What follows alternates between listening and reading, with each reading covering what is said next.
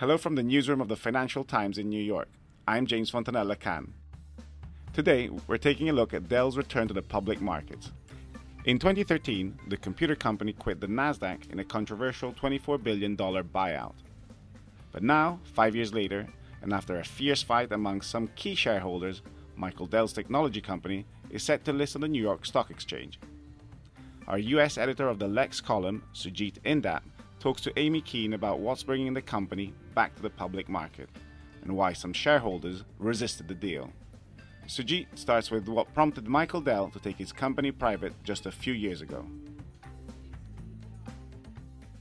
So Dell obviously was the famous PC maker. Michael Dell started the company in the 80s when he was a college student in his dorm room at Texas. It was a hot company for a really long time. But say 10 years ago, the PC became much less important. Smartphones were here, the iPhone and the like. And so he ended up spending like $15 billion between 2010 and 2012 trying to turn Dell into a software company, a much broader tech company. The market hated that. It sent down his shares like 25% between 2010 and 2012.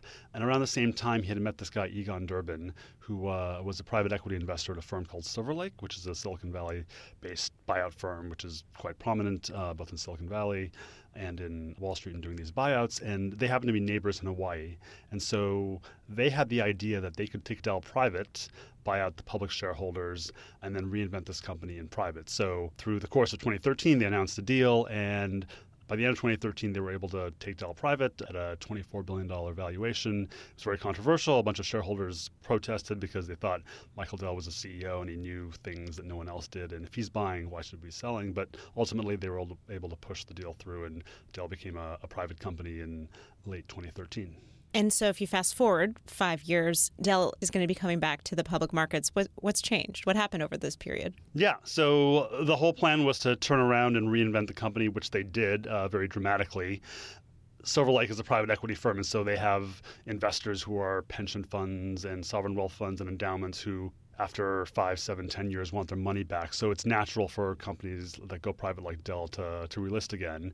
And so what they've done in the last 5 years is that they really did turn Dell into this like one-stop shop for corporate IT departments. So they bought most prominently EMC, which is a tech data vendor, for $67 billion. They offloaded divisions that didn't fit anymore, and they've turned into this company that really can go up against Cisco and HP and IBM and companies like that.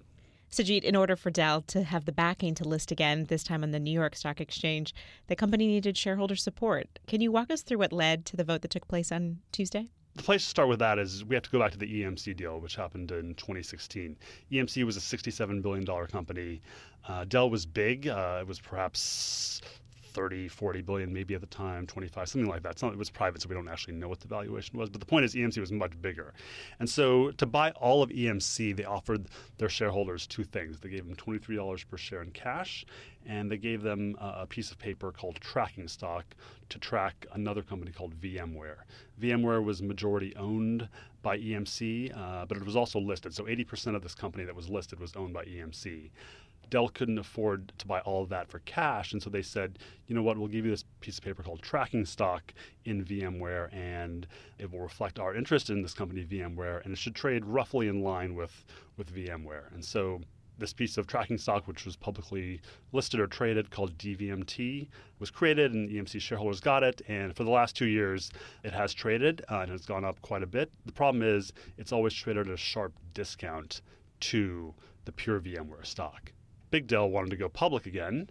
And so the way to do that was not a traditional IPO where they just go out and sell shares of Dell and people buy that in like an underwritten offering. What they wanted to do was take Dell shares, which were private, and then swap it with DVMT shareholders who would get the new Dell paper, and through that transaction, Dell would again be a public company. The problem was, how do you actually value DVMT? And that has been the fight for the last 6 months, let's say. Mm-hmm. It's been particularly contentious. Who are some of the key sort of people fighting? Yeah, it's interesting. DVMT is like this weird security. VMware is hard to understand. So not surprisingly, its biggest investors have been hedge funds. So most prominently, Carl Icahn had a big stake. Elliott, the very high-profile hedge fund that gets in these kind of fights, was there. A bunch of other kind of brand name hedge funds were involved in this. So it was a fight really for the last 6 months to figure out the terms of this reverse merger IPO. IPO between these big hedge funds and then Silver Lake.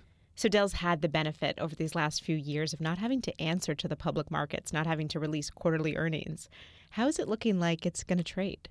That's a great question. So part of the fight that's gone on with this VMware tracking stock called DVMT has been, there's really two issues around it. One, VMware, let's say, is a $150 per share company. The tracking stock is traded, say, around 100 or 105, so at a kind of 30-40% discount. So the holders of that tracking stock, one, want to be made whole, sort of get a value that approaches that 150. The other half of the fight, and the more complicated fight, is a big portion of this deal is in this Dell stock, which is suddenly going to be public. How much is that worth? Since it's private, there's a big disagreement on how much that is worth. The Dell thinks it's worth quite a bit. The hedge funds have been skeptical. And so that was really the core kind of fight that just got resolved. They came up with a clever mechanism to sort that out. But if you look at the actual numbers and where Dell is going to trade, at least initially, the core Dell business is not going to trade at a very high multiple. And so Michael Dell, who was frustrated 5 years ago about his valuation, is probably going to be frustrated now again. And so the question is, do shareholders, public shareholders now, mutual funds and the like, do they kind of adopt his vision on how Dell is going to really compete in this new IT market that they've been remade and they're right up there with Cisco and Microsoft and the others? Or is this going to be thought of as a slow growth business that has this corporate governance problem with this private equity firm who's still there and Michael Dell, who have super voting shares, who are going to take advantage of us? So the real question is now, hey, the public, they got this deal done. Are they going to get the benefit of the doubt or not? All right. Thank you, Sujit. Thank you, Amy.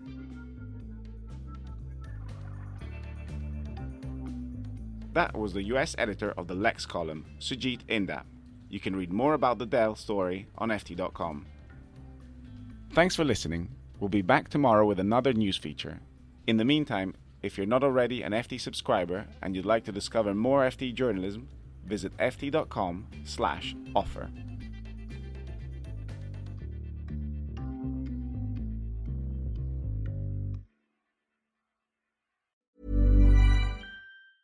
Support for this podcast and the following message come from Corient. Corient provides wealth management services centered around you. As one of the largest integrated fee-only registered investment advisors in the U.S., Corient has experienced teams who can craft custom solutions designed to help you reach your financial goals, no matter how complex.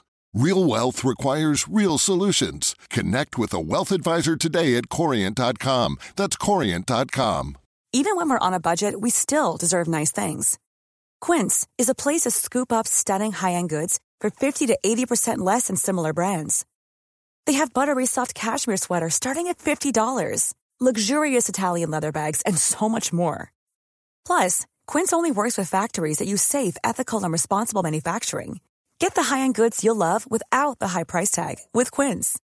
Go to quince.com/style for free shipping and 365-day returns.